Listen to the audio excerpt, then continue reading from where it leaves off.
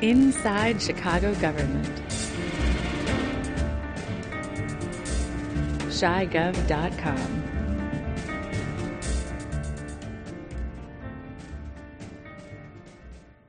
Welcome to another in a series of interviews with Ben Joravsky. I'm Dave Glowacz. Ben writes on government and politics for the Chicago Reader, and he's here with me today. Welcome to the broadcast. Thank you, Senator. Today, we're talking about Chicago Public Schools, or CPS. CPS. And we're coming up, I think, next week on the count of classrooms, right? So CPS can determine how many students are in each school, and that's the figures on which they base the per-pupil funding. Right. I give you a lot of credit for knowing that. Yeah. I just remember it's the 20th. 20 right? days in, and that does not account weekends, so it's 20 school days. 20 days from the 8th. That is correct, Senator. And everything is iffy this year because the school board's budget is contingent on money from Springfield that Springfield has not said they're going to send to them. And, of course, there's an impasse in Springfield. So you're talking about this fantasy that the school board engaged in this past budget cycle where they included $480 million that they are hoping to get as state aid,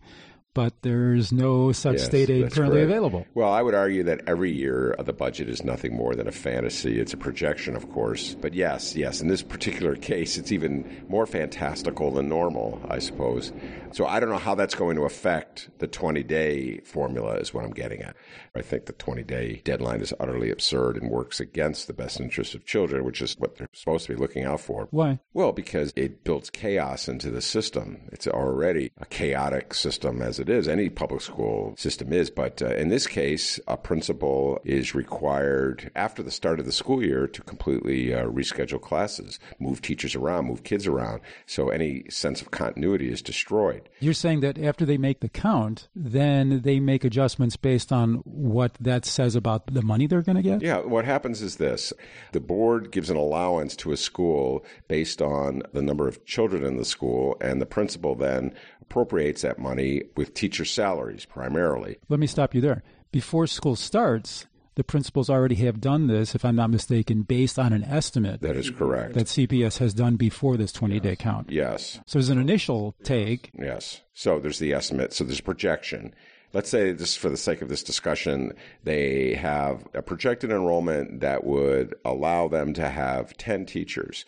After 20 days, they may say, oh my God, the enrollment's not as high as we thought. We're taking away a teacher. Well, if you take away a teacher, there's a ripple effect.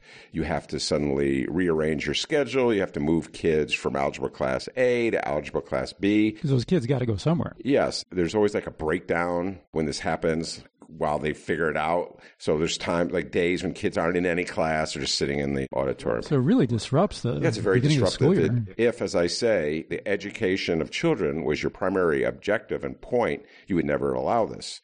You would get rid of this crazy 20-day period. How do other districts do it? They don't do it this way. Like, for instance, real school districts like New Trier or Evanston. They have to have some kind of number of students to base their budget on. Yeah, right? well, you just do it at the end of the year. And then use that for the following that's year. it. Why would you abort mission? You know what I mean? Only Chicago would do it this way. I want to talk about Dyett High School. Oh, okay. Dyett is on the south side at the north end of Washington Park on 51st Street.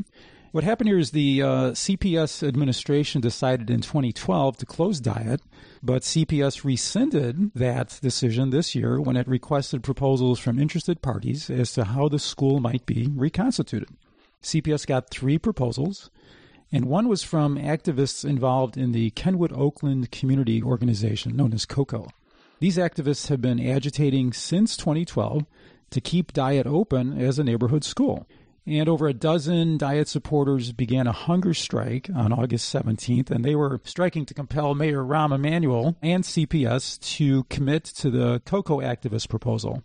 And the activists want an open enrollment school. Then on September 3rd, CPS announced that it would not choose any of the 3 proposals, but would reopen Dyett as, quote, a new open enrollment arts-focused neighborhood high school, end quote. So the COCO-affiliated hunger strikers say that they were blindsided by the city's announcement to create this current version, and they say that they'll continue their hunger strike till the mayor and CPS agree to involve COCO in the constitution and operation of the school. So what do you think about this? Primarily, this is an extension of a very bitter local feud between the activists from Cocoa and the local alderman in that area, a man named Will Burns. Which you wrote about. Yes. There's no love lost, to put it mildly, between Cocoa and Will Burns. And Will Burns is also a very close ally of Mayor Emanuel.